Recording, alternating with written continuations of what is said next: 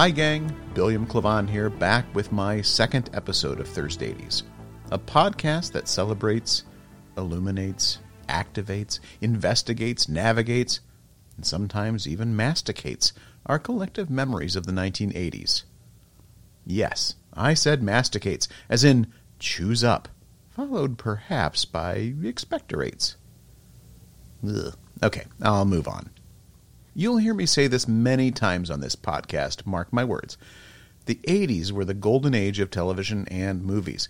Those of us who came of age during that decade, we were expanding our horizons, watching The Jeffersons and Hill Street Blues, St. Elsewhere, 30-something, Moonlighting, Star Trek The Next Generation, The Cosby Show. We were in movie theaters or the living rooms of a good friend whose family could afford a VCR, trying to decide if greed was, in fact, good. If we were, or were not, afraid of no ghosts. If we were too old for this shit. If the Goonies were good enough.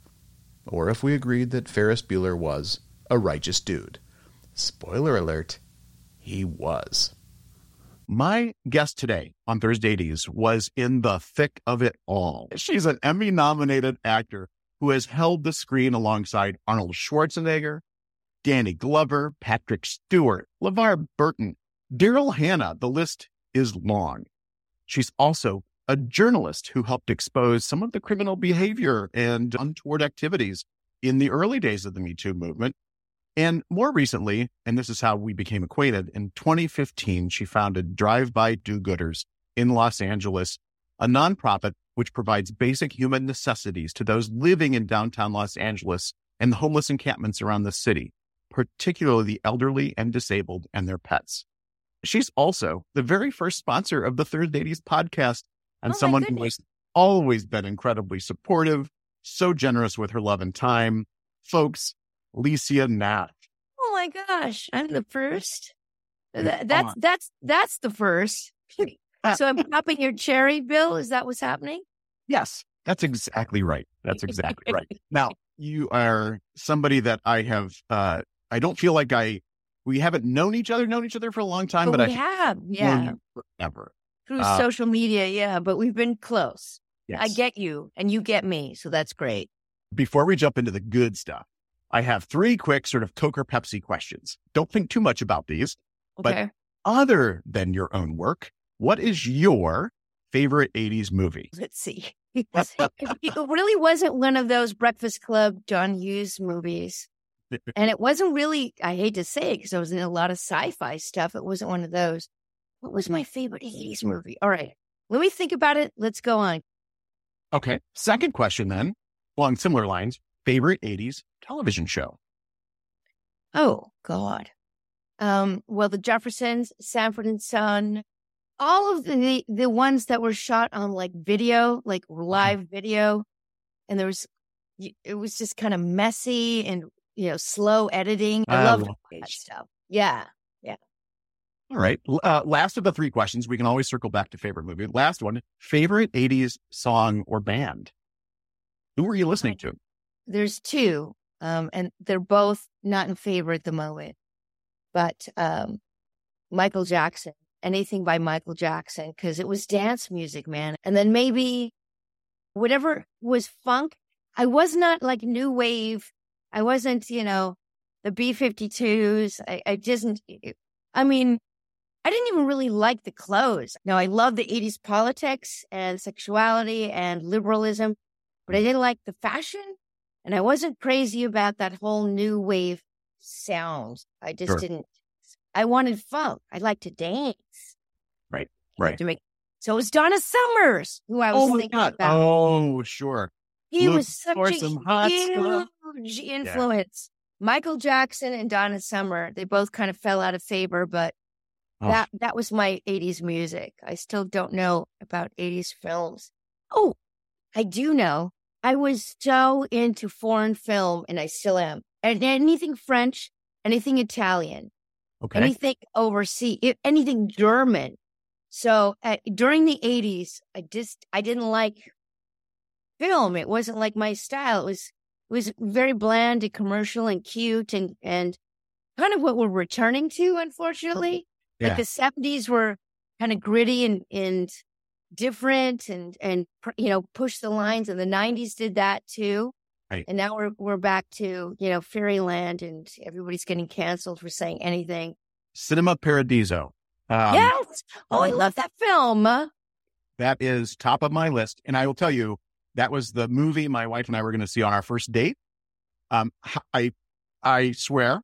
And I planned a whole evening, an Italian evening. We went to a wonderful little Italian restaurant on Taylor Street in Chicago called Florence. And then I was going to take her down to the Arts Theater on Michigan Avenue to see Cinema Paradiso. We wound up talking for so long over dinner, we missed the movie. Oh, God. But that doesn't matter. Oh, how romantic are you, Billiam? Oh, my God. No. That would be a perfect way to hook me in, by the way. So. I had a willing co-conspirator in her. So, yeah. And I worked in a video store, which is how she and I met. Oh. And one of the most intriguing things about her was she only rented foreign films. And that was definitely, it was outside of my experience.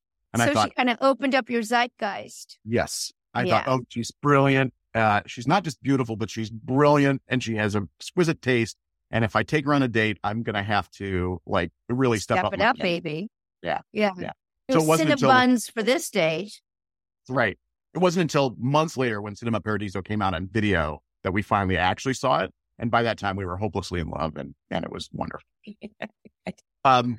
But so I want to hear more about you, though. I want to hear about, how you got your start in acting in particular. Did you grow up in a house that was artistic and focused on fine arts? Like, what was it that called you to the profession to begin with? That's a good question. I've never been asked that one before. I was born and raised in Las Vegas, Nevada.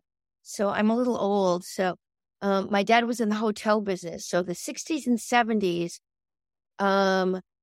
my little brother and I, my dad was a PR director and advertising director for different hotels. And at that point, they would create, entire campaigns for whoever was coming in, whether it was Barbra Streisand or Elvis or Tom Jones or the Rat Pack or Dean Martin or whoever. So we got to see, I saw Elvis maybe 50 times. We got to go all around the Strip. And there was one little moment, now that you're saying that, Bill, where my little brother and I would have summer camp running around the International Hotel, which is now the Hilton, and I think it's now something else. And my mom would drop us off because my dad worked there, and we had the run of the hotel, and we would go backstage to the big showroom, and there was these curtains, and my little brother and I kind of look out in the curtain. We kind of stand up on the stage. Bill Cosby was there, Tina Turner, everybody. And it was like, there was nothing there. It's 10 a.m. or something. Yeah. But there was something, I loved it.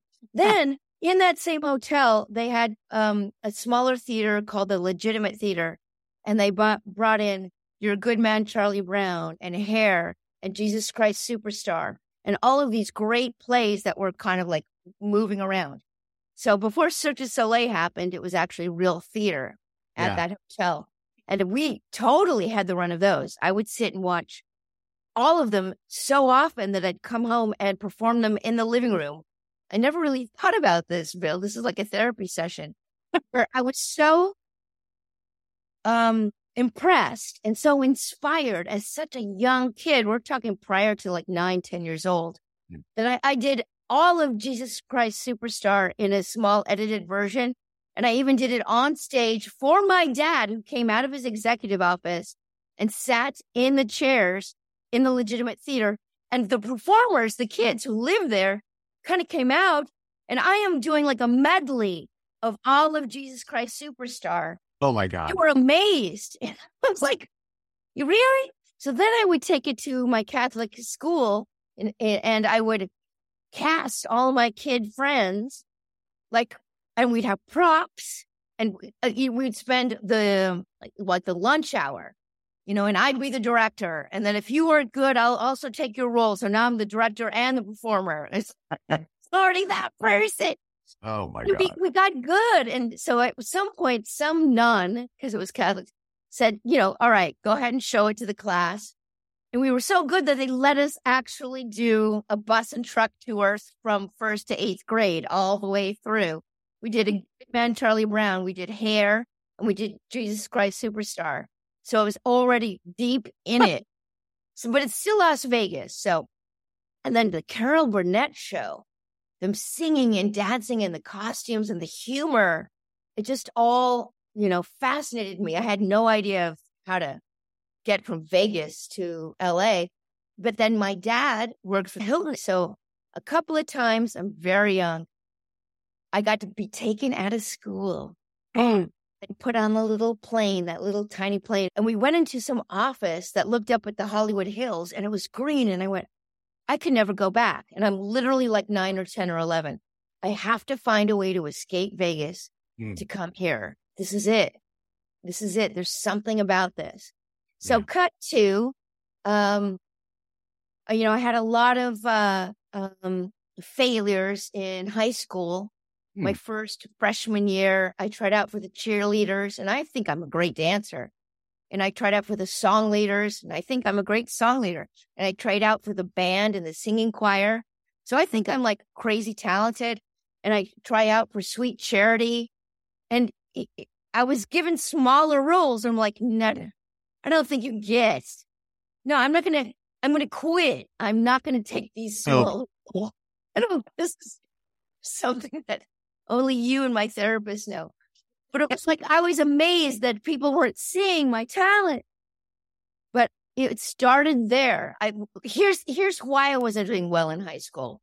I was pushing my own boundaries. I was trying too hard. I was doing steps that were beyond my, perfection. My voice was trying to hit notes that were beyond what I could do at that moment. So I didn't do that well. So it's my junior year, summer. And I begged my dad to let me stay with my aunt in the Valley on Victory and Vineland in North Hollywood and let me take from this dance teacher that I'd learned about in Vegas.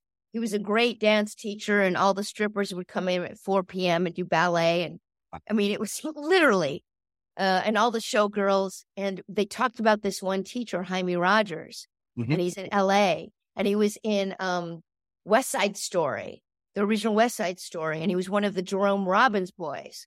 So I was like, can I stay at my dad's, spare room? And so I did. And I took classes every single day with this Jaime Rogers guy. When you're young, you don't think you don't think there's no's. You don't think there's a whole lot of no's. Now it's like somebody says no or something, and I'll tell them to fuck off. But still, back then, it was just, there were no no's. So I studied with Jaime Rogers. And before you know it, I got on to the series Fame and danced on that series and acted on that series. And then from there, I kind of realized, geez, there was an agent that liked me, that I could be, because they actually let me act. As one of the dancers, I was in a dance troupe. And I got more and more acting parts. I was like, maybe, 60 changements at 6 a.m. is not the way to have a long, long career. And I talked to my dad and I said, I want to be a choreographer. And he said, the span of that is not going to be great. So I decided to pursue acting. And that happened really quick. So I left Fame as an actor and dancer. And I got on a couple of soap operas, General Hospital, Young and Restless. And then I got some really big plays. I was really smart to always stay in class, always study, always stay in class. I don't know how you become a good actor just by watching TV or thinking you show up on the set and learn. Now, on-the-job experience is really important. I delayed my career until I was in my mid to late 30s. I mean, as far as college. So that's really, really important. But I was so much in the mix of it that I wanted to keep my game going. So I was always in plays. I was always in an acting class. And I really got to, through the 80s, make a living. For 10 years, I'm like vested in SAG. Now, here's why it's so surprising to people who might be listening now, is that I'm not white. I don't look like you. Ethnic was not in, and I can't emphasize that enough. I was always relegated, not even, didn't get up for and be auditioning for the lead girl. I was immediately relegated to the runaways, the suicide girls, the drug addicts, the prostitutes constantly, the maid. So anyone who was dark would, and I was able to book those. So I got a lot of fun TV, Hunter, Saint Elsewhere, even Star Trek, all of those. I mean, there were tons of them. When I go back and look at my resume in the 80s, I was booking okay, but I didn't make that leap. Yeah, I didn't make that leap to now I can be, not the girl next door with her, Tourette's syndrome or something, but actually the girl, the lead in that TV movie or something. And it wasn't happening in the 80s. I could play Italian, Jewish, Mexican, Spanish, anything but what they were looking for, which was white, which was crushing for me because that would be the feedback. I got nominated for that Emmy. It was an after-school special, and I did pretty good at it. I didn't get it, but I got a really good agent. And that entire year, because of that Emmy nomination, I got put up for all the good things that were out there, TVs and movies. And I was against Jamie Gertz and a couple of other. And honestly, what happened, Bill, is I started to choke. I felt so much pressure. Sure. And I felt so much rejection through the 80s because I wasn't, good enough, smart enough. People don't like me. Oh. I wasn't white. I wasn't tall. Boobs, luckily boobs weren't in the 80s, but I didn't have whatever it took to be, a Sharon Stone or whatever that look was so seriously in it. They called it All American. So my agents would give me feedback no, it was between you and the other person. You didn't get it. I'd screen test for all this stuff. And I was like, give me feedback. I can get better. I can go to my acting class. And it's they just went another way. And I heard that all the time. What do you mean they went another way? What way? And of course, the way was white at the time. Right. It was not a fair playing ground as far as just the color of your skin back then. Now it's a completely different ballpark. But in the 80s, I was relegated to people with issues, drug addicts, prostitutes, runaways. So interesting that because and I say this a lot, the 80s they planted seeds that bore fruit far later. Yes. And that is exactly what I think about. Yeah. That notion that, sorry, this is what sells, this all American look. When the reality was the audiences were not all white. They were. Allegedly, the people, the Nielsen ratings is where a lot of it was. They were very heavy into Nielsen. There was no computers back then. So the demographic was, 18 to 35-year-old white men and women. And housewives actually ruled the airwaves. That's where Lucy and some of those people were able to really kind of excel in some of these sitcoms and things like that back then. But it was all about your TVQ. That was the number. So interesting. I don't even know what that means, TVQ. And you had a rating of how popular you were by your TVQ. I just couldn't get popular enough. I wish. Wow. Well, you touched so many different series and movies for that matter that were sort of seminal for the time. Certainly in my experience growing up at that time. Anybody listening to the podcast is going to know I'm a Star Trek fan. In fact, though, when I first encountered you as part of Drive-By Do-Gooders, I didn't know that you'd been on Star Trek: The Next Generation. That was just the most pleasant surprise. But and Star Trek was supposedly known for being that more diverse view world, right? From the original series and Next Generation, this view. Yeah. They had Whoopi Goldberg and, they had, in fact, they had a someone who was gold in color. Yes. They were different. So this is the mid 80s Star Trek. I think it was on the second season.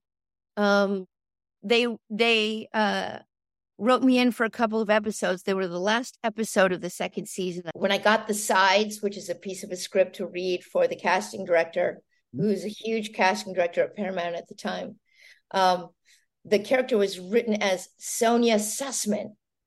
They wanted her to be a nice Jewish girl, Sussman. Okay. So when I got to the set, it was like Sonia Gomez. I was like, all right, either one. I can play a Jew or a Mexican.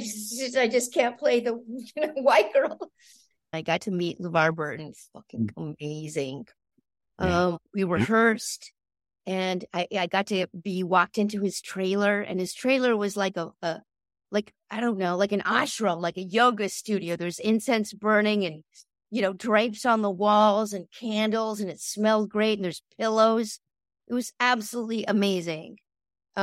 It was just, you walked into like this magical kingdom, and he didn't have that visor on. So we rehearsed all of our scenes, because most of my scenes were with him. Yeah. And we rehearsed a couple of times, and it was so fun because he really connects. Yeah. He was like one of the best actors I'd worked with. And I kind of knew the difference. I really do know the difference between somebody who's acting and bullshitting and somebody who's actually really feeling it. He was totally feeling it. So it was so fun. And then we go to the set, and I'm, young. I'm in my early 20s, mid 20s. And then they put the thing on, and I was like, oh shit, I don't get to see his eyes. And it was like, we rehearsed with his eyes. Anyway, that was smart of him, because we got to really get the connection going, and he wanted to make every scene as good as he could make it. So that turned out to be kind of fabulous. So I did the couple of episodes, Q Who and Samaritan Snare. I don't know which one comes first or last, but they were at the end of seasons 2. Go ahead. And Q Who introduced us to the Borg, which are a huge part of Star Trek to this day. Yes. But sadly, if I could have just been a Borg adjacent, I probably would be rich right now. So it was the end of that season.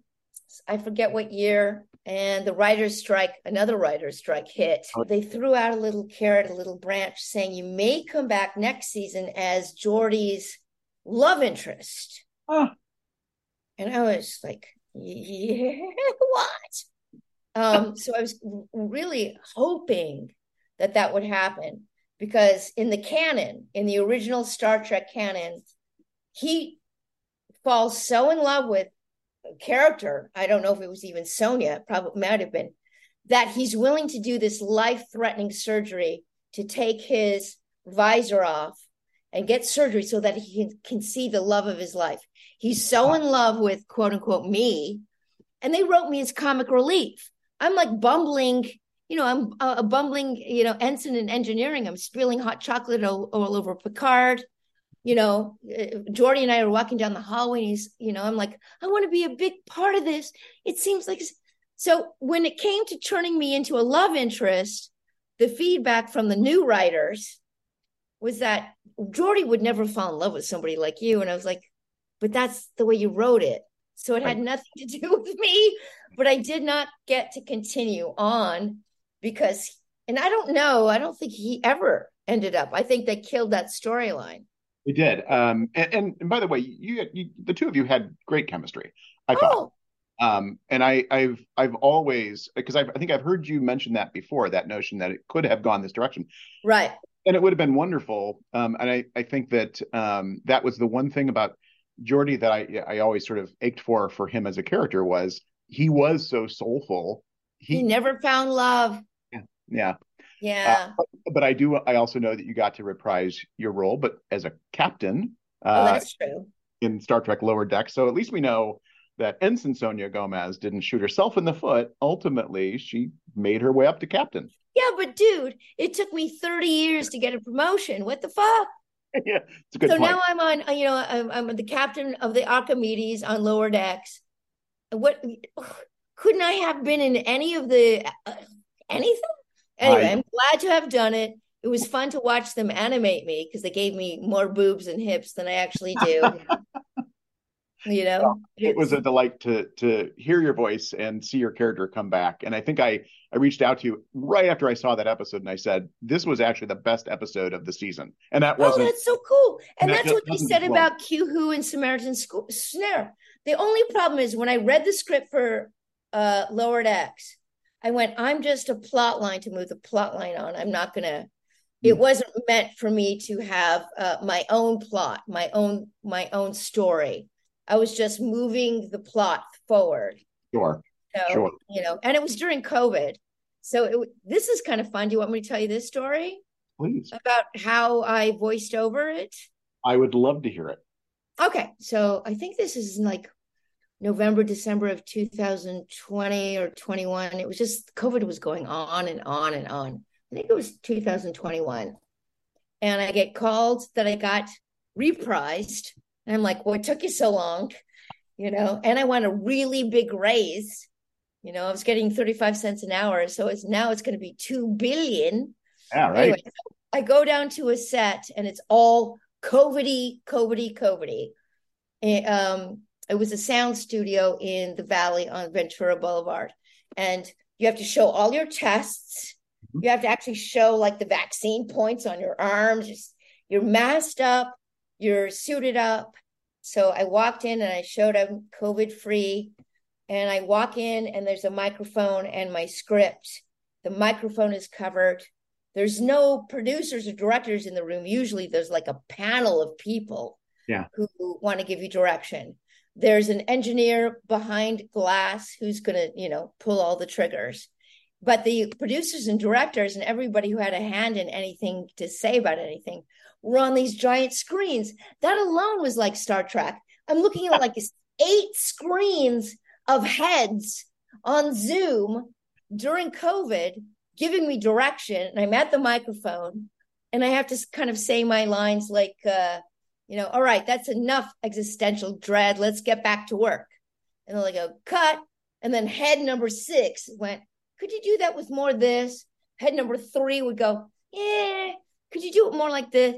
So you navigated the 80s into the 90s a bit, but then you pivoted. You did what many people are afraid to do. You decided to change careers. I left the business. That was really traumatic because I was young.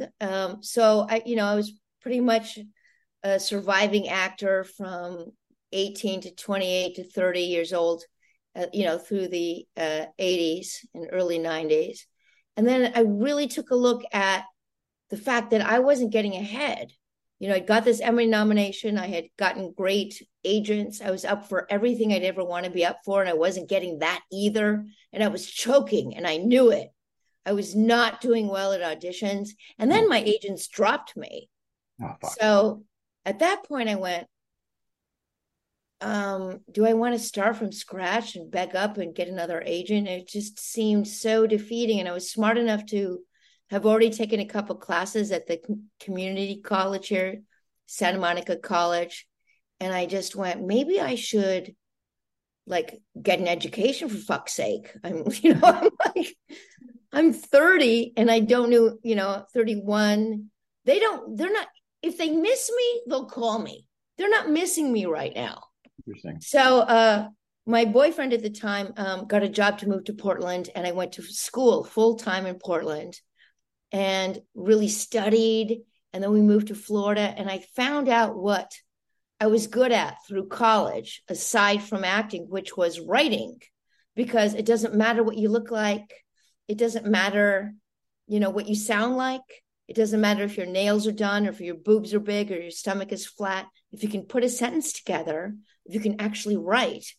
And I really liked essay writing in college, which led to journalism, which led to news writing, which is writing facts. I wasn't great at making stuff up. Mm-hmm. So it turned out I had an aptitude. I didn't even know I had an aptitude for news. So I became a news reporter. I did really well in Florida, worked at the Sun Sentinel, and the Palm Beach Post, and then the Miami Herald. Yeah. And then I really wanted to come home back to LA. So I had to go undercover to get the kind of money I wanted and the kind of jobs I wanted. And it was to be an undercover investigative reporter for the entertainment business. Jesus. And I knew the ins and outs of that. And I knew journalism now. And so I was kind of a perfect fit. I was really able to get my numbers up as far as the amount I wanted per year. I was able to buy a house. I was able to retire. And from then, I was able to kind of use my free time as I have now, as being a little bit of a philanthropist, like now go out and help, because I'm such a consumer. I've gotten such good luck, even though it wasn't the kind of luck. I mean, I'd love to be a Nicole Kidman or whatever, the cards didn't play that way, but I'm in a first world country.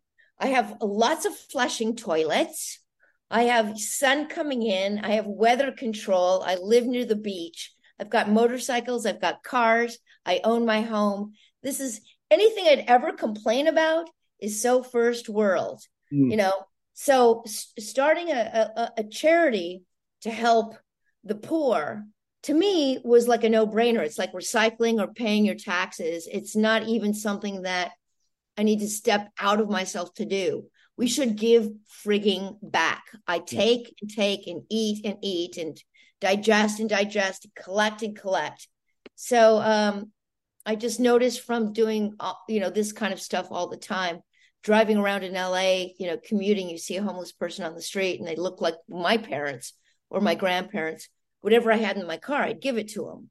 And it kind of organically happened from there. Like if I drive by and I can do good, I'll do it. I'm not going to make an illegal U-turn, but it evolved into now a full-fledged, legitimate 501c3, where every week we go out and we give survival supplies to 150 elderly and disabled homeless adults. So what we do is we create survival supply bags with water, wipes, toothpaste, toothbrush, socks, soap, shampoo, just a myriad of everything, toilet paper that they would need for the week, to survival supplies. So it's like we're triage. We go out, drive by, and we do good from our car windows like an ice cream truck. We just go and hand out stuff on the outskirts of Skid Row, where more of the disabled and elderly live. And that's almost primarily Black, or just people really down on their luck. I mean, by the time you get to Skid Row, LA, you're not shooting up dope. You're not stealing Amazon packages. You're not stealing people's bikes. You've lived there for a while. It's the last stop for somebody who's fallen out of the system. They're like invisible people. They're like the forgotten people. And then it turns out they also have pets. So, and I'm such a pet crazy, insane person, 3 dogs, 6 bunnies, and that's just on a good day. We see that pets for our elderly and disabled homeless mean security, love, something to wake up for, just, to care for, all of that. So not only do we help them with survival supplies, like the basics, but we help their dogs too. Skid Row has like 10,000 people in a 50 square block. There's 1 water fountain, about 4 bathrooms, about 6 showers. So it's not really functional. It's very, very, very third world. I mean, compared to, I come 7 miles west to my house at the beach, it's like this exists right around the corner, right 7 miles away. So it's not like a refugee camp in Syria. It's pretty serious, and it goes neglected because they don't complain. They just live there. I never thought about that. That's what it is. They don't complain. They don't want more. They've accepted their fate. They just live there and die there. So, the government and the money sources go elsewhere to the screaming people, the squeaky wheel, who's like, fill in my pothole or give me a better stoplight here. And the homeless population in Skid Row, specifically, I'm talking about, really go unnoticed and neglected. I've gone down there every week for more than 10 years now. We meet the same folks. They're on alleged lists to get housing. Sometimes they will get housing at these temporary housing, like at a hotel. And then if they pass muster, they'll get better housing. And they end up right back on the street. That's where their friends are. That's where their community is. Yeah. That's where their people are. And that's, I'm not going to argue against the level of drug addiction and alcoholism and mental illness and all that comes with that, especially when you get old. My God. I mean, it's not a hopeless case, but it's not a case where a lot of money's getting thrown around. But we just go down there, me with my teenagers who are doing community service for high school. We just fine, do good. And they love us. We're friendly. We jump out of the car and give them water if we need to. We help their dogs and pets. We've got a whole supply of stuff. The only thing we don't really do, and we do a whole lot of clothes and backpacks and stuff, is we can't really deliver food. We're not, licensed for that. Right. So that's kind of how it happened. I love that that's how we met. And don't you think that's exactly what's part of this, what Gene Roddenberry, if you look at the bigger picture, it's the message. Yep. It's inclusion. It's helping others. Yeah. I think there's a line from the original Star Trek series.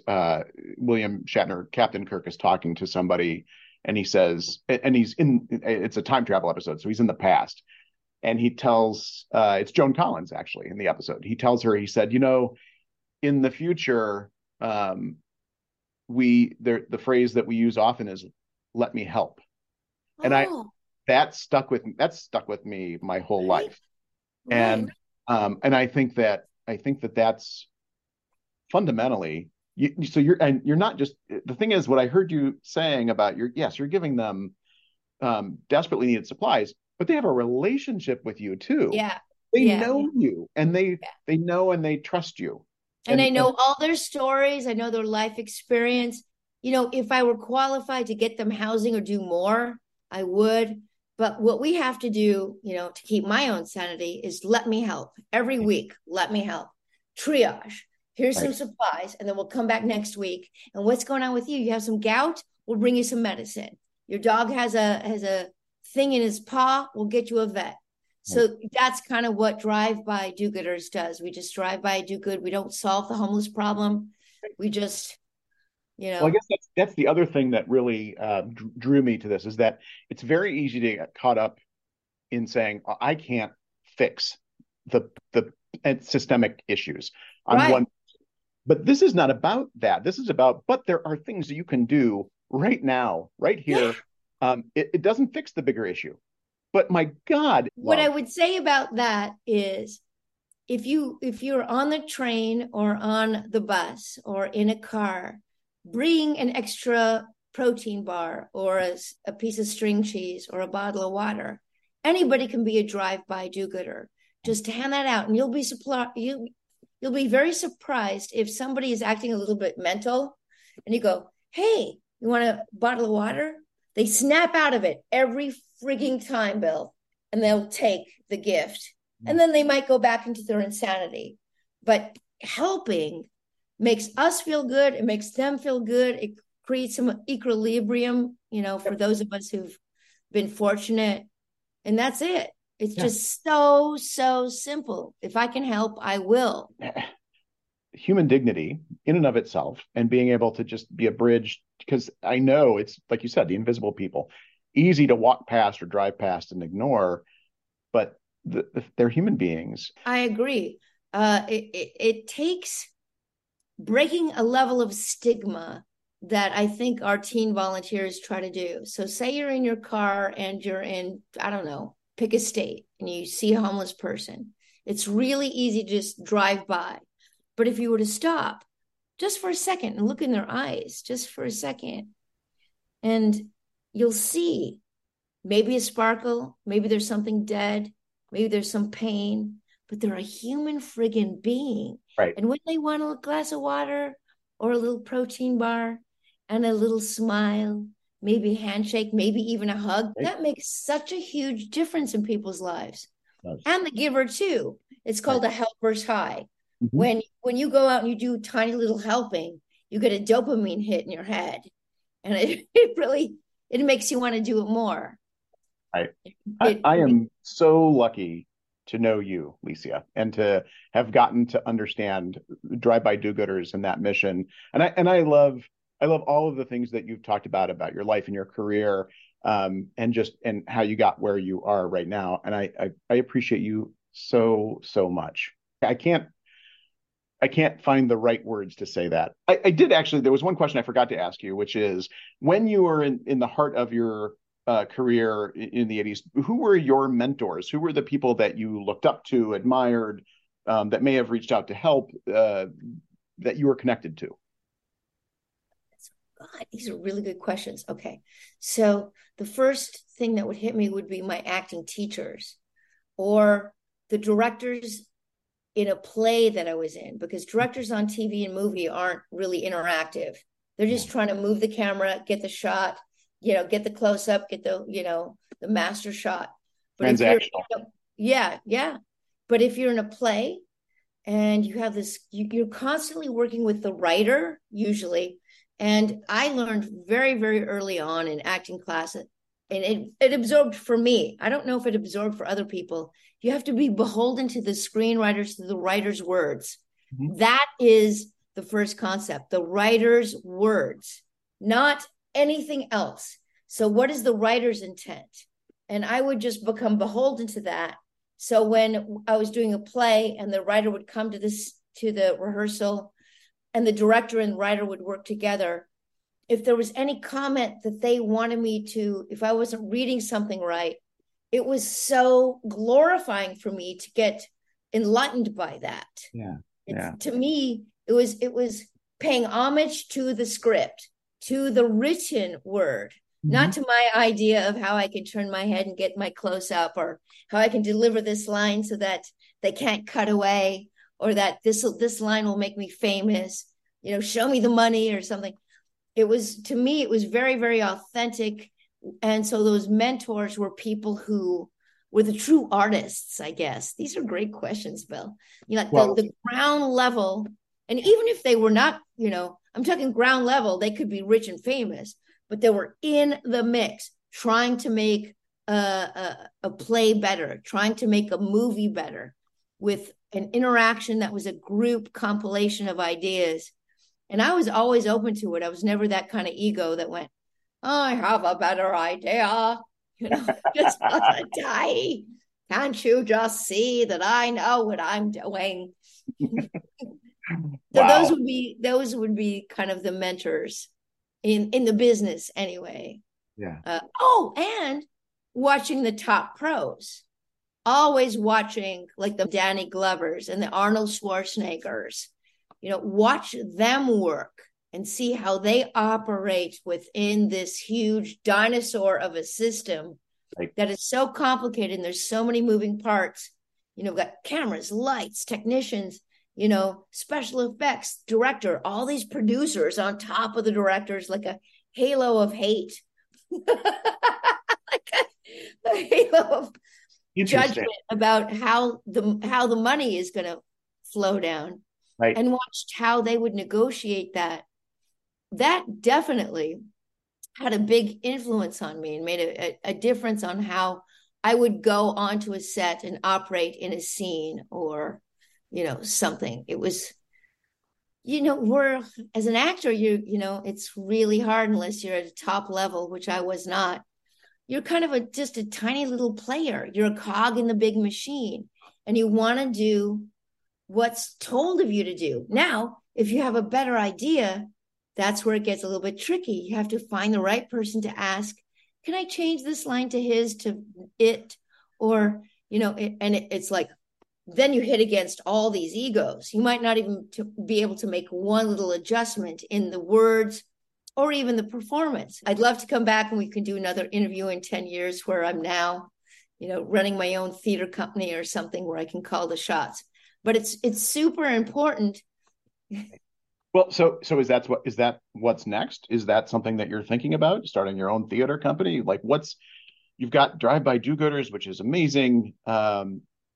But what else do you want to fill your time with? Dogs and bunnies, of course. Ugh. I'm so over my life right now. I'm, a crazy drive-by do-gooder, a philanthropist. I take no money. We don't have any overhead. I exercise, I eat right, I wake up early, I do my thing. I post, creatively. I think the outlet is creating posts for TikTok, Instagram, Facebook to keep that ball rolling. And that's where I seem to get some attention and some of the funding. That's where you found me. That's kind of fun, but that's a really good, challenging question. What would be the next step for Lycia? Yeah. I could find the perfect man. You are perfect as you are, Lycia. Perfect as you are. And if you got a guy who doesn't accept that, fuck him. Right? If he doesn't want to take me for Italian food in Cinema Paradiso, go. Yes. And then we missed the movie because we're so in deep in conversation. Are you kidding me? You've now laid it's like the bar. What was that bar we used to dance under? The limbo stick? The limbo stick. You've placed the limbo stick low. So any guy who comes really has to, it's not high anymore. It's not any cute guy who comes along. Well, but yeah, you've said it for me. You deserve the best. Everybody deserves the best, and you definitely deserve the best. I appreciate that. Meanwhile, we'll just drive by, do good. I look forward to you guys coming and staying and going out in the field with us. That would be so fun, wouldn't it? At some point, it would be. All right, I've taken up so much of your time, and that's okay. I'm so generous, and I appreciate it. Thank you so very much. And so fun, William. I will say it again. I adore you, and I absolutely love what you're doing in the world. Thank you for being such a good human. All right, kisses. Bye. Bye, my friend. Reinvention, my friends. Reinvention is the key. This conversation with Lycia inspired me, reminded me that life is too short to get bogged down in the things that aren't working for us. It's okay to change course, seek out new opportunities that will bring us joy. She is a great example of all you can accomplish throughout your life, no matter what curveballs life throws at you. What an amazing human. I'm lucky to have her in my life, and I am not alone. Which reminds me, go to drivebydogooders.org and donate to help Lycia and her team of do-gooders help as many people as possible, bringing relief to those who need it most. And you too can be a drive-by do-gooder. Keep a few extra bottles of water, some granola bars, maybe even an extra blanket in your car. And when you see someone in need, just remember, it costs nothing to remind those in need that they are seen. All right, for this week I'm signing off, but I will be back soon to explore exactly why no one puts baby in the corner. More bees bee and ducks duck. Cheers, big ears.